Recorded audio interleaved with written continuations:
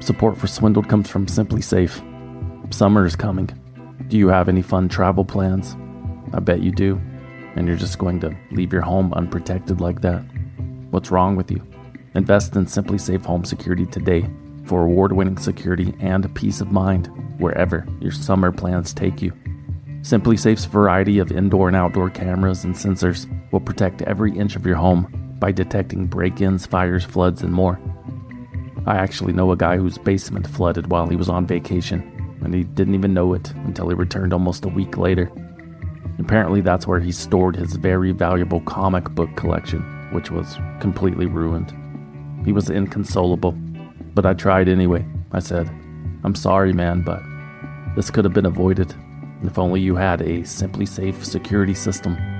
Simply Safe has given me and many of my listeners real peace of mind. I want you to have it too. Right now, get 20% off any new Simply Safe system with Fast Protect monitoring at simplysafe.com/swindled. There's no safe like Simply Safe.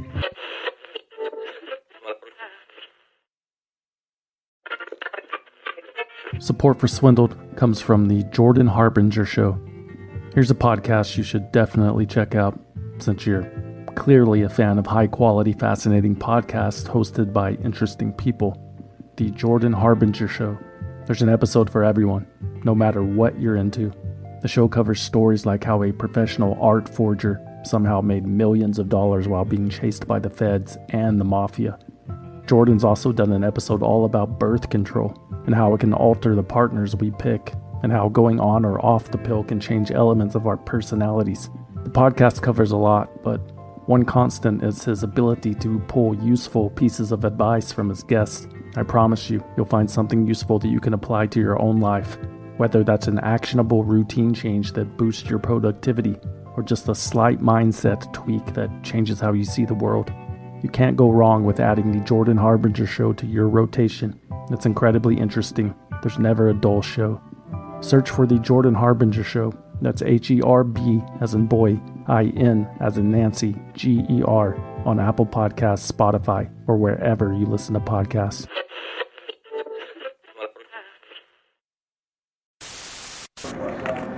No way. Holy mofo, what is that though? Mom, it's like maybe it was just an explosion or something. Did you hear what I said about it maybe not being a bomb? Because, like, it's up high, Mom.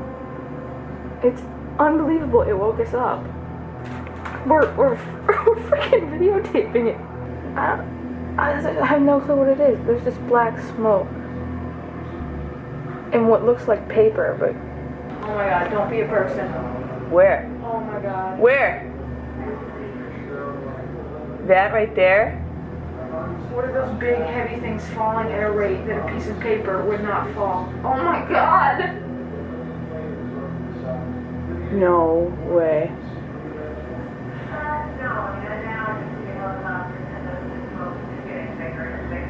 Like that, Caroline, do you see that?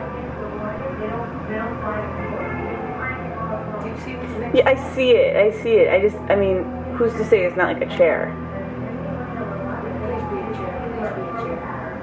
Regardless, it's gonna be so dangerous at that base. Obviously. Wait. Oh my god! Oh my god! Oh my god! What? Oh my god! It's terrorist act! Guys, what do we do?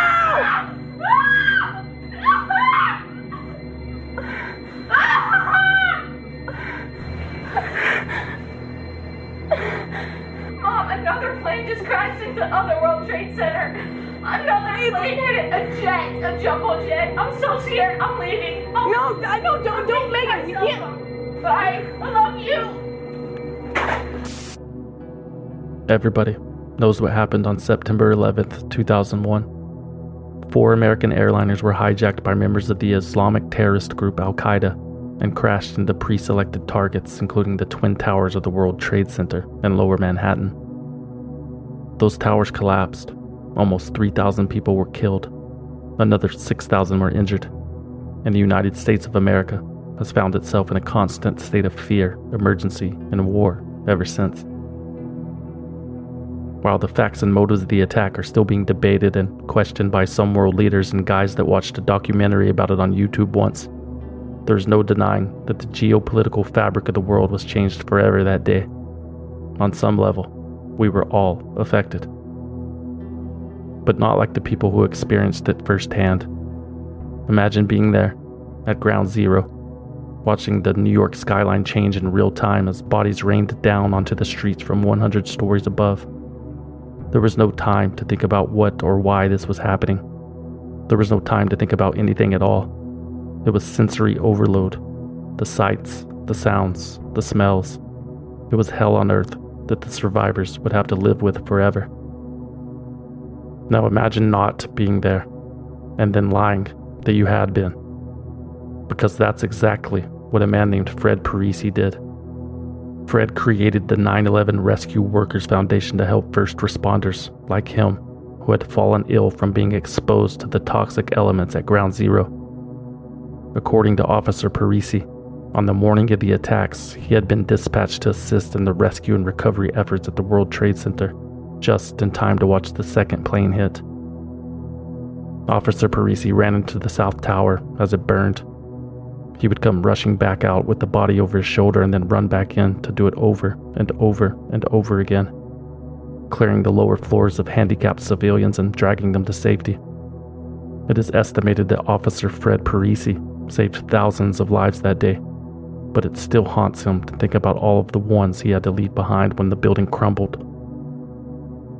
Fred Parisi was a hero, but the experience left him sickened, physically and emotionally, and he resigned from the force a few months later, in November 2001. In the years after, Fred used that heroic story to raise thousands of dollars for his foundation, and he traveled to Washington, D.C. on behalf of 9/11 rescue workers to lobby for better health care. You can see him in photographs from those events, standing next to the chief of the New York Fire Department who had lost a son in one of the towers. Fred Parisi had emerged as a public face for the first responders. But 7 years later, when Parisi was arrested on an unrelated theft charge related to a furniture company he co-founded, authorities began to take a closer look at the law enforcement officer's past, which revealed that Fred Parisi was not a law enforcement officer at all, at least not in New York at the time. On September 11, 2001, Fred Parisi was actually a police cadet, a recruit who spent most of that fateful morning in classrooms and taking a driving course in Brooklyn. He never ran into the burning building to save people. He didn't see the second plane crash. Fred Parisi was never there. But Fred Parisi wasn't going to let the truth stop him from milking a tragedy.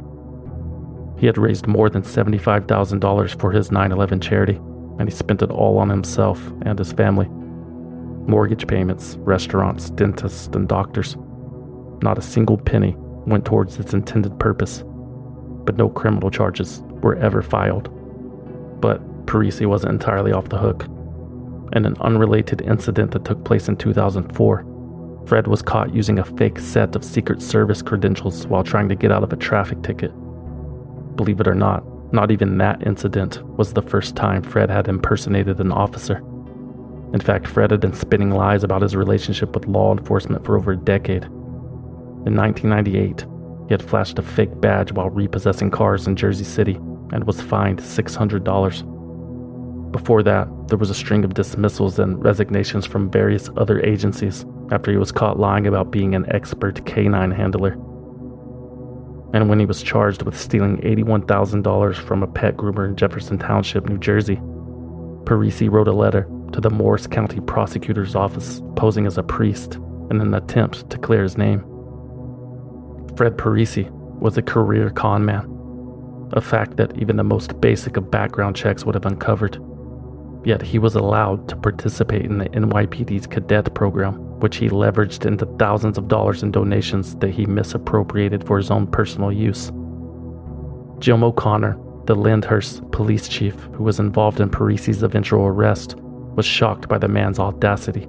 Quote, "During my career, I've arrested a lot of people, but nobody mired in so much controversy and deception. To do what he's doing, using 9/11, the most tragic event to take place on American soil, claiming to help victims' families and people who got sick down there, people who are still hurting. He is a ghoul. Fred Parisi was sentenced to 6 months in prison for impersonating a Secret Service agent. He and his mother were ordered to pay back the more than $75,000 in misspent charity funds. Reportedly, the 40-year-old father of 3 has been out of work ever since. He lost his home, lives on welfare, and sleeps in a relative's basement. But he hasn't been able to find much sympathy, especially amongst actual survivors. Charles Giles, a first responder who was buried under rubble at Ground Zero, told the New York Daily News that Fred Parisi, quote, deserves to rot in jail. Parisi had approached Charles Giles about using his story to generate donations for the 9/11 Rescue Workers Foundation. In return, Parisi promised scholarship money to Giles' 2 daughters. Of course, that promise was never kept.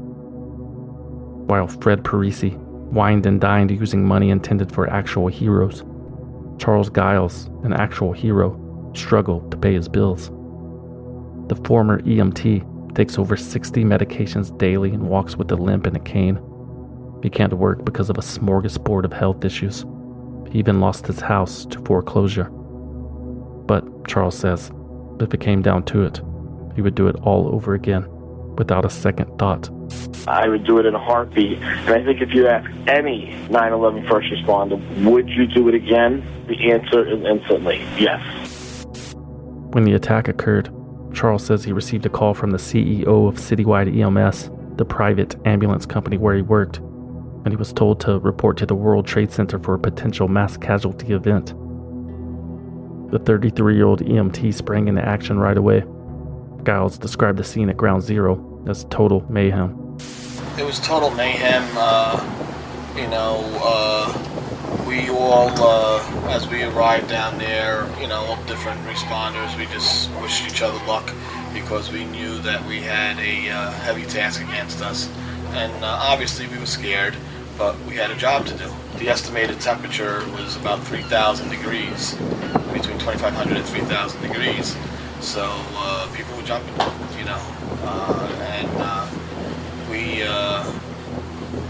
it's a sight I'll never forget. It's etched in my memory. It's 10 years later. I try to forget and I can't. I still have nightmares over it. It's hard. Charles was in the process of evacuating victims from the South Tower when he heard the floors above him collapsing onto themselves. And I made my peace with God that I was going to die. And I hear screaming, hey, Citywide, it's coming down, come on, move it. And this is all within a matter of 15, 20 seconds, and maybe a little longer. And he just came over to me. I told him I was injured. He came over to me, he grabbed me, and he pulled me into an area that turned out to be a void. And he saved a lot of lives that day. And all I remember from that day was his shield number. Charles would never forget Port Authority Officer number 1236. When telling his survivor story at fundraising events, Giles often referred to the nameless, faceless man as his guardian angel. But there was only one problem. Never saw the person, never met the person. I was never inside the building. Mark Meyer, Port Authority Officer number 1236, was never inside the building and had never met Charles Giles. He says you were in the building, you tried to pull him out, and the building collapsed on top of you. Not true. None of it's true. None of it's true. To even tread on something I considered hallowed ground, the people that were the heroes and lost their lives there, I think it's a terrible thing. In 2013, investigative reporter Walt Kane for News 12 New Jersey had tracked down Meyer, who debunked Giles' story. Kane then confronted Giles with the facts, but he was adamant that his story was true. I remember a patch and I remember a shield number. I remember the number 1236. Could I have gotten that number wrong? Yes, I highly doubt it. It is possible that Giles mixed up shield numbers and the total mayhem that was 9/11, but according to his former employer, Charles was not injured at Ground Zero. The building did not collapse on top of him. Citywide EMS said that all of their employees returned from the scene unharmed. In fact, there are photographs of Giles and the rest of the Citywide crew rinsing the debris off of one another later that afternoon. But Charles downplayed all of the inconsistencies in his survival story. Quote, "What would I have to gain from exaggeration? Nothing." Actually, Charles gained thousands and thousands of dollars of donations from exaggeration. He was the most well-known 9/11 survivor from Ocean County, and the public wanted to help him out during his hard times and reward him for his bravery. As it turns out, Giles' hard times were exaggerated too. News 12 New Jersey discovered that Charles had not lost his house to foreclosure like he had claimed. According to county records, the house previously owned by Charles Giles had actually been sold for profit. And for both Charles Giles and Fred Parisi, that's what it was all about. Profit. But let's face it, capitalizing on a tragedy is nothing new. It seems like every natural disaster or mass shooting or act of terrorism is followed by its own line of merchandise. Boston Strong, Pray for Paris, Remember the Alamo. One would have to be extremely naive to believe that all of the money generated from these tragedy slogans is being used for their promised purposes. It's abhorrent behavior, but it's unsurprising. Money can be quite the motivating factor. And that's what makes Tanya Head's story even more fascinating. Because unlike Fred Parisi and Charles Giles, there was no financial incentive for what she did. What Tanya Head did was purely for reasons that only she will ever truly know. A 9/11 survivor shares her remarkable story with the world and becomes the face and the voice and the strength of everyone personally affected by the tragedy. On this episode of Swindled. They bribed government officials, clear violations of federal and state law, pay to play millions of taxpayer dollars that were wasted, paid tens of millions of dollars, $1 million. Falsifying its books and records, responsible for the collapse of the entire system. In this role of some kind of swindler, is that right?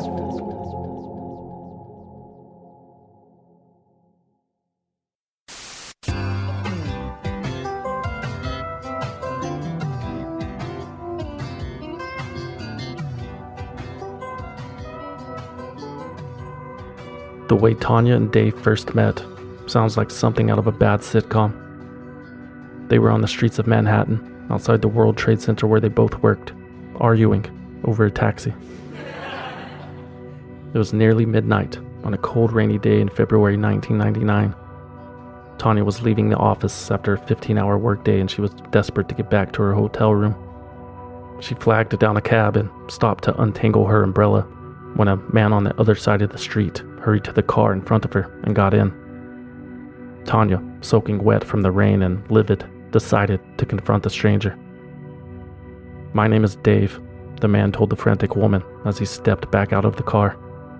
"You can have the cab, but you have to promise to call me," and he handed Tanya his business card. Tanya returned home to San Francisco the next day and forgot about the charming man who almost stole her cab. She never did call Dave, but 2 weeks later when Tanya was back in New York for work, the two coincidentally ran into each other again in the lobby of the World Trade Center, and Dave offered to buy Tanya a cup of coffee. That cup of coffee lasted for 3 hours as the pair chatted the afternoon away. Tanya was officially smitten, and so was Dave.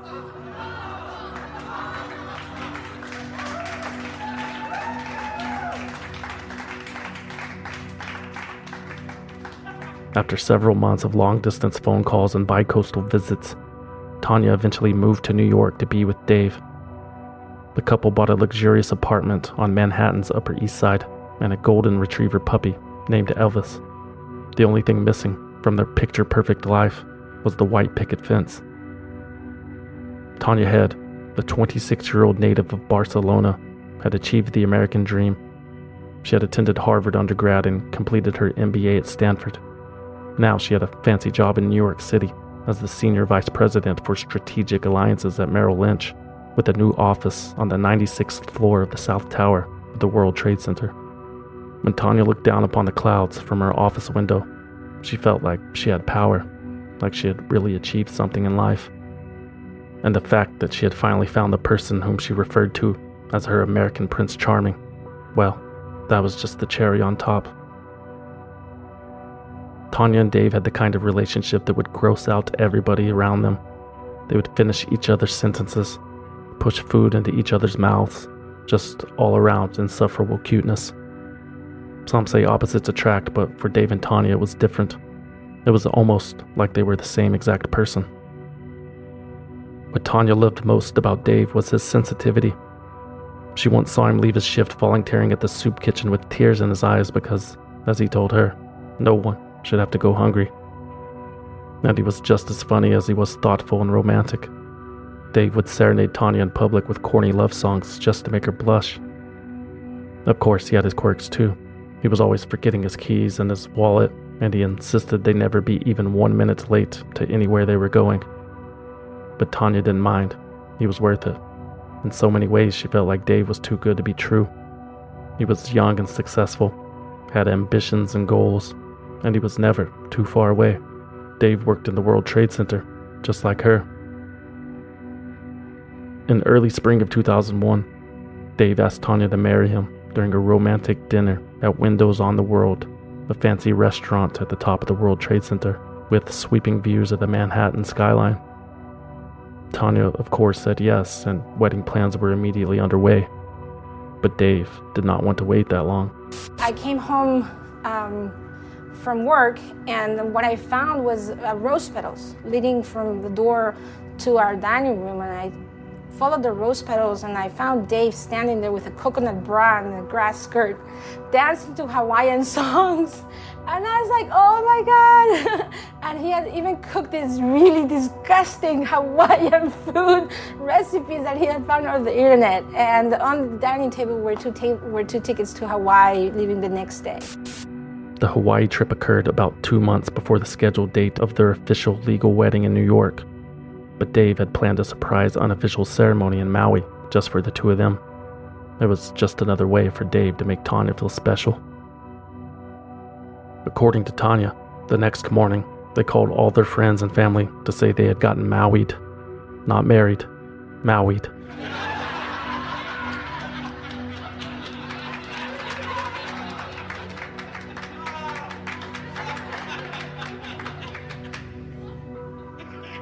Tanya and Dave had a bright future ahead of them, but sometimes life doesn't always work out as planned. A few weeks later, their relationship and their goals and their dreams would all come to a sudden and tragic end. Calling all lovers of mystery. Prepare to don your detective hat in June's Journey, a free hidden object mobile game that delves into the captivating journey of June Parker, a self-proclaimed detective on a quest to unravel the mystery surrounding her sister's untimely death.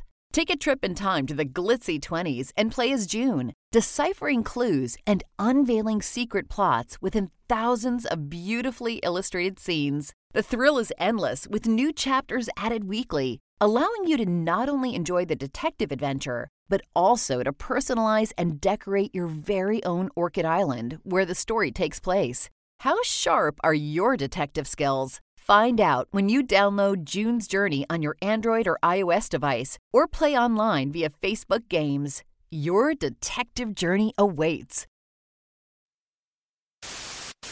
Just before 8:30, I got a phone call, and it was Dave.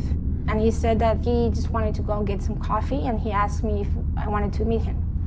And I said that I was just about to go into a meeting, and I couldn't do it.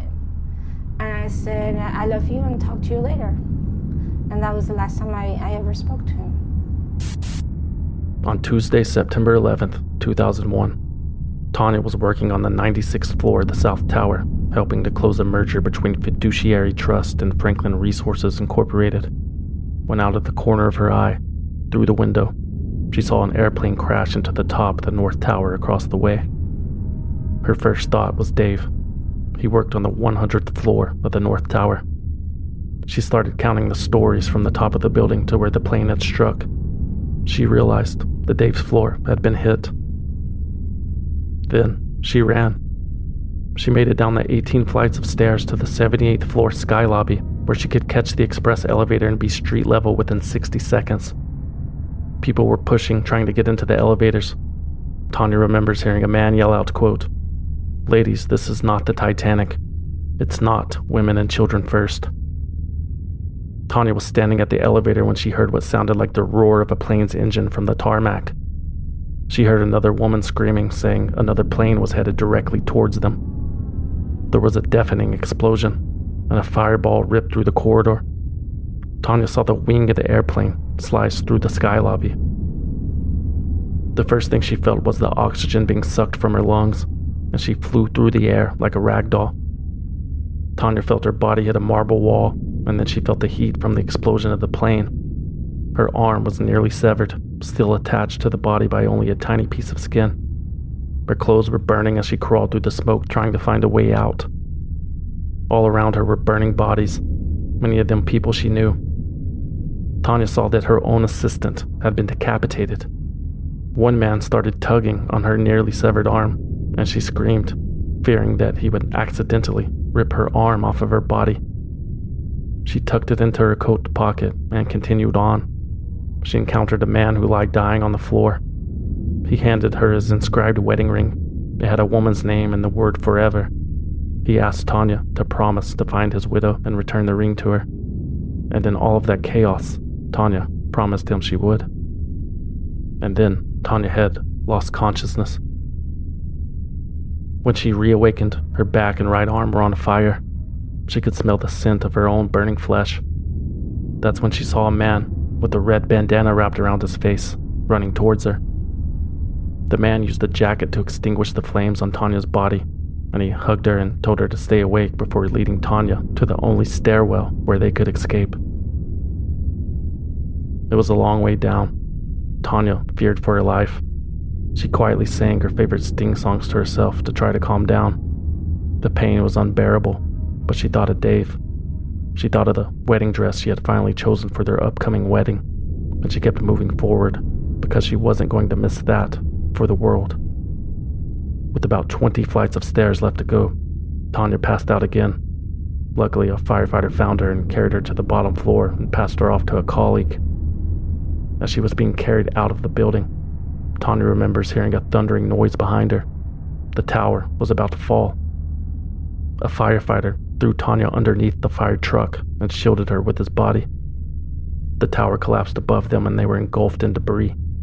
It was pitch black. Tanya couldn't see or breathe, but the firefighter shared with her his oxygen mask until they were both rescued from the pile. At the end of the day, Tanya Head was one of only 19 survivors who were at or above the point of impact where the planes hit the World Trade Center. Tanya's fiance, Dave, was not so lucky. I was on the South Tower, and I lost my fiance that day. Tanya Head woke up in the hospital 5 days later, confined to a wheelchair which she couldn't operate because one of her arms had been badly burned. Tanya required assistance around the clock and remained in the hospital for more than 2 months, until finally going home on Thanksgiving Day. Tanya was traumatized. She didn't know where to start. It was all just too much. He was gone. It was all gone, in the blink of an eye. Tanya described the feeling of losing Dave in her entire life as she knew it, combined with her extreme injuries and lack of mobility, as being like looking at a 20,000-foot tall mountain that she might never be able to climb. But Tanya knew it was Dave who was looking over her that day and helped her get out of the tower, and she was determined to remain strong for him. And she did. In time, Tanya began to heal, then she channeled her anger and her pain into helping others. She established Dave's Children's Foundation and served as its executive director. She returned the inscripted wedding ring to the widow of the dying man as she had promised to do. And amazingly, with the help of a judge and an attorney, Tanya was able to legally marry Dave posthumously. Tanya Head was officially a widow, but she had a hard time being alone. In May of 2003, Tanya Head began to look for support externally. She logged onto an online forum for friends and families who had lost loved ones on 9/11 and for people that had survived. Tanya happened to be both. She posted a few messages of gratitude on the message board but didn't share too much of her own story. Like many of the other survivors in the group, Tanya felt wrong about posting too graphically or emotionally about what she had experienced that day, out of respect for the families. But the survivors needed help. Many were having economic problems, health issues, and survivor's guilt, as well as feeling a sense of living in a parallel reality. In all of this, they felt isolated and unseen. The attention was rightfully on the loss of life and the families who had lost people. The survivors were considered the lucky ones. They had gotten out alive, but they needed support too. We started as an online peer support group where you could go into a Yahoo group and connect to other survivors 24 hours a day. So one day you were having a bad day and you would post it online, and within 30 minutes you could get 40 replies of people saying, I know what you feel, you know, it's okay to have those feelings, I'm here for you, just call me, anything you need. That October, Tanya suggested that the survivors split off and start their own group. Thus, the World Trade Center Survivors Forum was born, where survivors could connect with each other 24 hours a day. The group grew quickly, and in the air of intimacy, friendships deepened. The survivors felt that now they had permission to be more direct in sharing their stories from that day, and Tanya felt like she could actually share the details of hers too. Over the course of a few days, Tanya had posted all of the horrific details from her experience of 9/11. Her story shocked everyone else in the group. No one's experience could even compare to hers. Many of the members responded with support, but also with feelings of inadequacy. Tanya's story made them feel like maybe they didn't belong in the group since their own stories were so much less severe. Tanya assured the others that everybody belonged, that what they lived through was as equally important, and it wasn't a competition. The resilience Tanya demonstrated in the group brought its members hope. No one could imagine being in her shoes, and yet here she was, a survivor. It made the other members feel emboldened, like if Tanya could survive with her pain, then they could survive with theirs too. Through the Yahoo group, Tanya had met Jerry Bogax, another survivor of 9/11, who had founded an informal in-person support group for people with similar experiences. Tanya began attending Jerry's meetings and helped his group become more formalized. Eventually, Tanya's online forum and Jerry's support group merged members, and they settled on a name: the World Trade Center Survivors Network. The new group drafted a mission statement and an ambitious long-term agenda. The goal was to become a real voice for survivors. They wanted to help survivors become a more substantial part of the 9/11 story, to feel less ignored, and they wanted to be included in plans for the World Trade Center site. One of their most important goals was the creation of a Survivors Day, where survivors could go past the gates and into Ground Zero, something that no one had been able to accomplish thus far. Tanya Head had a renewed purpose, and she was driven and worked non-stop to advocate on behalf of the survivors. And aside from the prominent scars on her arm, Tanya didn't wear her suffering on her sleeve. She had a tremendous sense of humor. Her laugh would fill up the room. And now, with her position as a board member of the Survivors Network, Tanya could keep busy planning events and bringing people together. The other survivors found her energy not only infectious, but effective. Within weeks of joining the group, Tanya had successfully lobbied for survivors to be given access beyond the public barriers of Ground Zero, a huge step for many of the survivors towards finally putting the event behind them. Many of them needed to visit the site to find closure. Others just wanted to say goodbye. Tanya Head also used the newfound Ground Zero access to volunteer as a tour guide for the Tribute Center. Everyone agreed that with her cheerful demeanor and dramatic personal story, there was no one better suited for the job. Days before the 4th anniversary of the event, surrounded by throngs of press and spectators, Tanya led the first guided tour of the site, in which she shared her story for Mayor Bloomberg, Governor Pataki, and former Mayor Rudy Giuliani. Tanya admitted to being nervous on the tour and suffering from a panic attack immediately after. But there was another part of Tanya that obviously loved the attention. She shared news footage from her date with the high-profile politicians to the members of the survivors group, just in case they had missed it. Tanya Head was officially the celebrity survivor. She even convinced director Angelo Guglielmo to follow her around with a camera to film a documentary about the work she was doing for the Survivors Network. Tanya Head had secured her spot atop the hierarchy of suffering, and even though she would never admit it, she was certainly enjoying the view.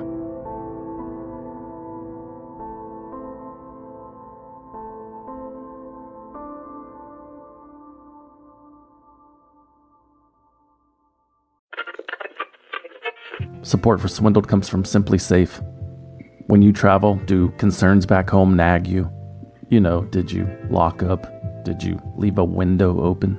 Did you forget a child? Things like that. I know I do. That's why I recommend investing in Simply Safe Home Security today for award-winning security and peace of mind wherever your summer plans take you. Here's a true story that happened to me last week. I was out of town in an unfamiliar city, in an unfamiliar room. It was midnight and I was about to fall asleep when I get an alert on my phone. Simply Safe glass break sensor triggered. Not good. So I log in to view my cameras and I see a massive hailstorm pounding my house in real time. Long story short, I sent a friend over to take care of it. His night was ruined. I slept like a baby. Thank you, Simply Safe. Simply Safe has given me and many of my listeners real peace of mind. I want you to have it too. Right now, get 20% off any new Simply Safe system with Fast Protect monitoring at simplysafe.com/swindled. There's no safe like Simply Safe.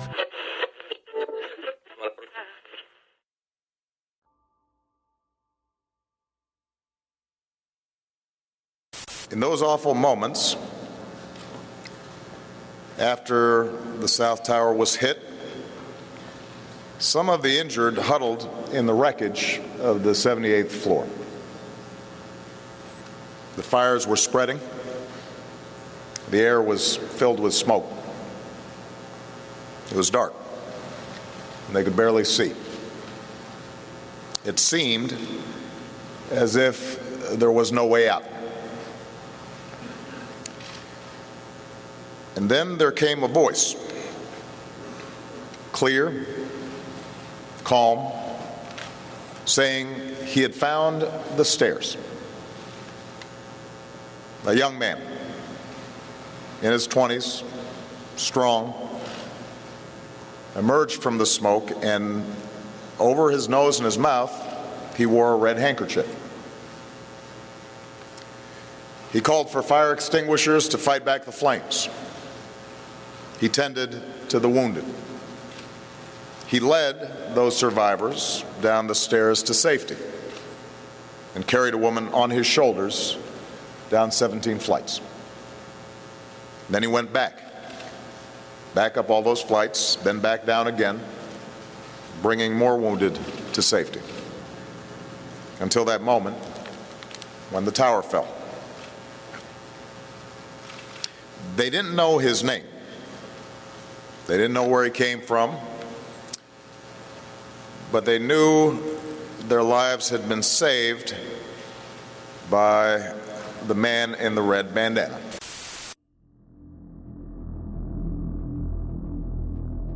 It took 6 months to find Wells Crowther's body after September 11th. It was intact without burns, lying alongside several others in what appeared to be a makeshift New York City firefighter command post in the lobby of the South Tower. It wasn't until May 2002 when the New York Times ran a definitive account of the last few minutes inside the Twin Towers, titled 102 Minutes, that his parents were able to piece together what had happened to their son. Several survivors talked about a man in a red bandana that helped lead them to safety. And from that detail alone, the Crowthers family knew this hero was Wells. He had carried a red bandana in his back pocket every day since childhood, up until the day he died. The family dog had worn one ever since. Wells Crowther, a 24-year-old equities trader and volunteer firefighter, had helped save the lives of as many as 18 people on September 11th by leading them to the only exit not severed by a plane. He went back inside the burning South Tower at least 3 times that day to help lead more people to safety, before tragically losing his own life when the tower collapsed. It was a wonderful feeling to have this confirmed and to know that he acted in such a courageous and wonderful way. He was acting as a firefighter at the last hour of his life. He wasn't an equities trader anymore. He was a firefighter. The Crowthers were eager to meet with anyone who their son had saved. They were able to track down 2 women from the New York Times story, and both confirmed from a photo of Wells that he was the man who had helped them. The New York Times claimed to have interviewed everyone who survived at or above the impact floors. Everyone except Tonya Head. When the Crowthers learned that a woman leading a tour of Ground Zero was telling the story of how she had been saved by the man with the red bandana, of course they wanted to meet her. Tonya was reluctant at first. She was still suffering from survivor's guilt, and she had had a hard time talking to the families of those who had passed. Sometimes those families were angry with her for surviving instead of their loved ones. But mostly she didn't want to put the images in their heads of how their loved ones had passed. Tonya had seen so much suffering that day. She felt it was better that others didn't know. But in the end, Tonya did agree to meet with the Crowthers, but only if they could do so in a private location. The Crowthers agreed and arranged for a dinner at the Princeton Club on West 43rd Street in Manhattan, where they held a membership. Wells's parents were moved by Tonya's presence. She came across so heartfelt and genuine. At first, they mostly told stories about Wells while Tonya listened intently. Eventually, she felt comfortable enough to share her own.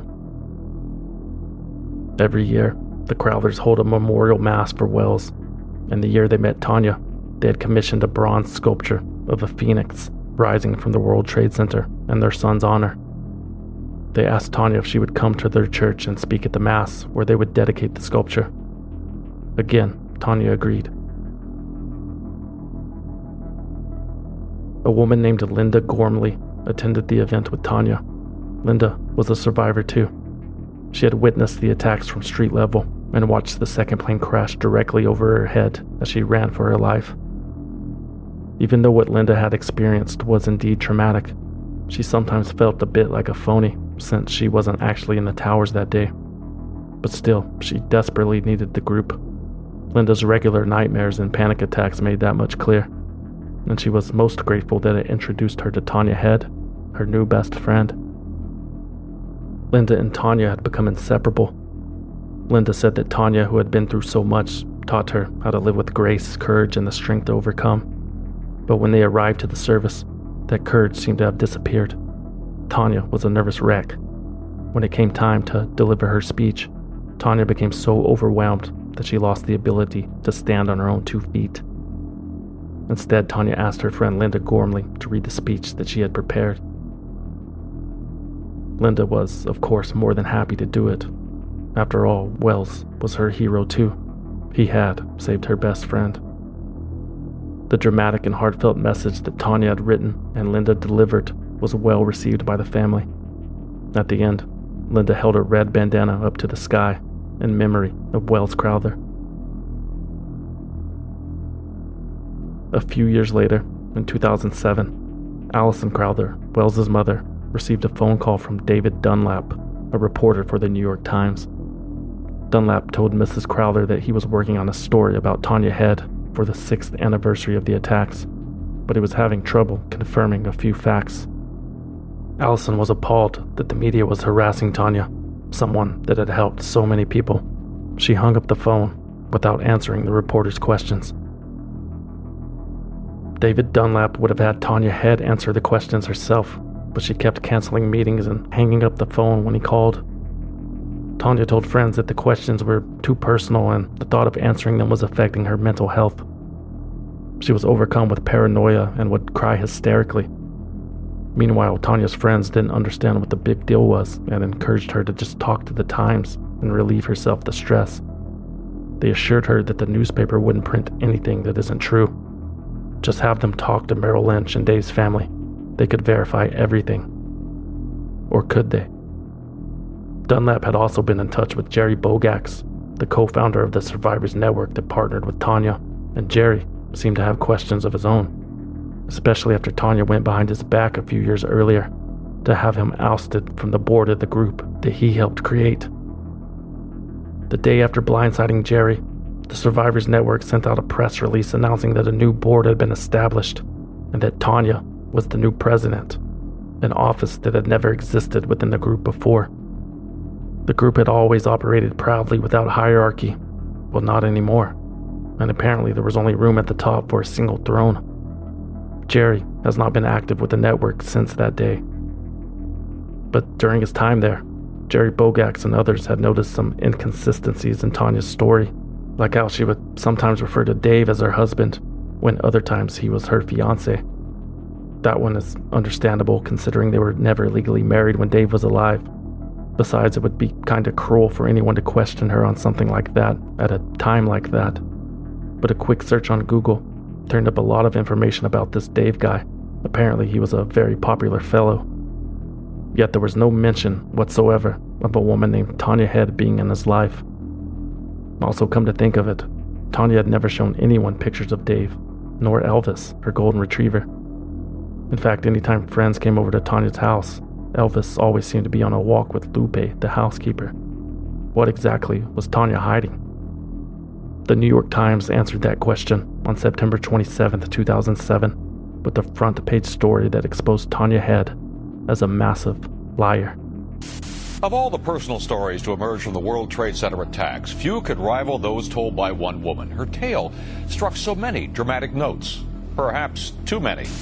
We end tonight with a story that began on 9/11, a story of tragedy and heroism, survival and love. There's just one problem. This story, repeated many times in the past 6 years, may be a complete fabrication. Tanya Head's remarkable story made her an inspiring tour guide and role model, but Head has now been removed as president of a 2,000-member organization of Trade Center survivors, as a front-page New York Times report casts serious doubt on just about every aspect of her high-profile story.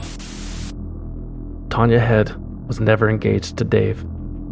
Although he was a real person who died in the North Tower on 9/11, Dave's family and friends said that they had never heard of a Tanya Head, and that any relationship between the two or trip to Hawaii was impossible. Dave and Tanya's entire love story was completely made up. And there are no registration records on file with the federal government or with New York State for Dave's Children's Foundation, the charity that Tanya supposedly started in Dave's honor. Nor did Tanya Head ever attend a university at Harvard or Stanford. The New York Times confirmed that neither institution had any record of her being enrolled. As for Merrill Lynch, the company that Tanya claimed to be working for on 9/11, no record of her employment. That's because Tanya Head was never employed at Merrill Lynch or any of the other companies that had offices in the World Trade Center. In fact, Tanya Head had never been to the World Trade Center, especially on 9/11, because on 9/11, Tanya Head had never even been to New York.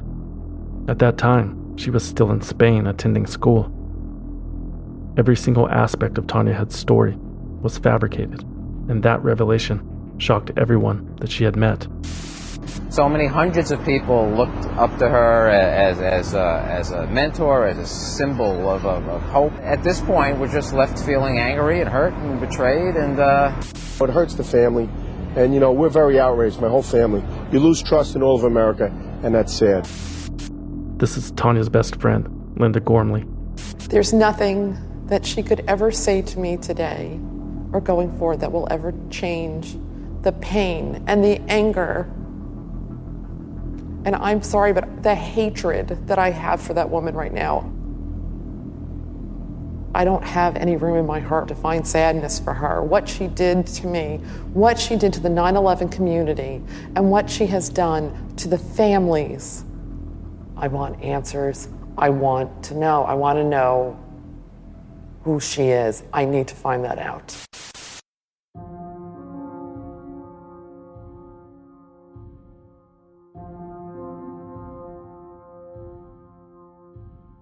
Tanya Head was born Alicia Esteve. She came from a wealthy conservative Catalonian family in Barcelona, Spain. Her friends say she was spoiled and always got what she wanted. Alicia apparently even had her own purebred Arabian horse. They always do. Alicia spent her childhood horseback riding at the polo club, hanging out at the tennis courts, and going on lavish holidays with her family. People that knew her described her as a cheerful, pleasant child who was very generous with her friends. But from an early age, they noticed that Alicia had a tendency to lie, a lot. She invented boyfriends and the things they would do together. She told her friends about how they were planning to get married and move to the United States. Alicia was obsessed with the idea of America. She grew up with a huge American flag hanging on her bedroom wall. Even though most people ignored her childish lying, Alicia Esteve still received a lot of attention. She was the youngest of 6 children and the only girl, the apple of her parents' eyes. But even with so much privilege, she still suffered. Alicia had always been a bit heavier than all of the other girls at school, and kids can be cruel. So she compensated by always needing to be the best. She bragged about how well she spoke English and how good grades came easily to her. When Alicia was older, that need to be the best translated into her becoming a very ambitious person professionally. Co-workers called her savagely competitive. Furthermore, when Alicia Esteve was a child, her father became embroiled in a complex financial scandal involving $24 million of fake payments to the Catalonian finance minister. He, along with one of Tanya's brothers, was found guilty and spent time in prison. The crisis generated a ton of public attention in Spain. It was all over the newspapers and TV. It was humiliating. So Alicia and her mother skipped town and became estranged from her father and her brothers. Alicia suffered more trauma when she was 19 years old. On a road trip along the coast of Spain, the car she was traveling in with classmates veered off the road, rolling over multiple times. When emergency personnel arrived at the scene, they found Tanya sitting on the curb, holding her arm that had been completely torn off of her body. After multiple surgeries, doctors were able to successfully reattach her arm, and she was able to regain limited use. Later in life, Alicia would tell people that her arm was damaged in a crash that happened in her boyfriend's Ferrari, a crash in which her boyfriend had tragically been killed. Psychologists have theorized that Alicia Esteve's traumatic car accident experience is what paved the way for her role as Tanya Head, 9/11 survivor. Occasionally, when they have something dramatic in their history that they can't deal with, tell a story about themselves that they begin to believe and that is told as a heartfelt story and comes through to other people as a true story. And really, it seems to be the only logical explanation. Because Tanya Head, or Alicia Esteve, whatever you want to call her, was not motivated by money. She never made a dime as president of the Survivors Network. Quite the opposite, actually. Tanya donated to the foundation generously from her own family's fortune. It seems that Tanya Head just wanted to belong, and the terrorist attacks on 9/11 gave her that opportunity. She spent years researching the event. She learned about her supposed fiancé Dave and Wells Crowther, the man in the red bandana. She learned about Merrill Lynch and survivor's guilt. She learned about the layout of the World Trade Center. Tanya was so thorough in her research that she had almost a historian's view of what happened that day. And for the most part, it paid off. She had used the details of the tragedy suffered by others to construct a tragedy of her own. This is director Angelo Guglielmo. Well, it's a strange thing. She's sitting in front of your camera and you're interviewing her, and she's bearing her soul. And not for a second did I believe that she was anything more than an authentic 9/11 survivor. Ironically, it was the deception that didn't seem real. And then after you sort of come out of that shock, it sort of starts to make sense. The canceled appointments, the disappearances, the inconsistencies in stories and emotions, the emotional outbreaks, you start to say, wow, all that mystery that we couldn't figure out now is adding up. Interesting note, Tanya's story unraveled while Angela was producing the documentary about the Survivors Network. Needless to say, the project shifted drastically when the truth was revealed, but Tanya Head remained the star. It's called The Woman Who Wasn't There, and there's a book by the same name that Angelo co-authored with Robin Gabby Fisher. It's worth your time. When the smoke cleared, Tanya Head simply disappeared. There was an anonymous email sent to the Survivors Network in 2008 stating that she had committed suicide, but that wasn't true.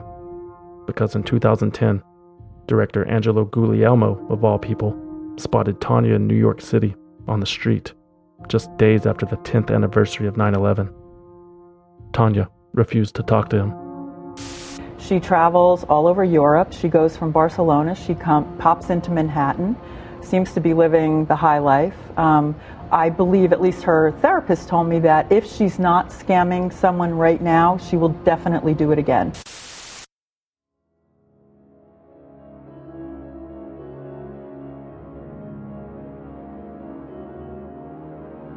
Swindled is written, researched, produced, and hosted by me, a concerned citizen, with original music by Trevor Howard. For more information about the show, you can visit swindledpodcast.com and follow us on Instagram, Facebook, and Twitter at Swindled Podcast. Just a reminder, but Swindled is a completely independent production, which means no network, no investors, no bosses, and we plan to keep it that way. But we need your support. Become a valued listener at patreon.com/swindled. Not only will you help the show, but you will get something in return. For as little as $5 a month, valued listeners get early access to new episodes and exclusive access to bonus episodes. Everything is commercial free, and you can listen right inside of your favorite podcast app, just like you're doing right now. I'm not going to lie, it's a lot of work making the show. It's pretty much consuming my entire life at this point. And if you were to ask me if I could go back in time, would I do it all again? I would do it in a heartbeat. The answer is instantly yes. That's right. I love it. And if you love it too, consider helping us out, won't you? Patreon.com/swindled. Or if you want to support the show and let the world know at the same time, you could always buy something at swindledpodcast.com/shop. There are stickers, patches, hats, hoodies, posters, t-shirts, and it is all designed by yours truly. Go check it out. swindledpodcast.com/shop. And if you don't want anything in return for your support, you can always simply donate using the form on the homepage. Anything helps. That's it. Thanks for listening.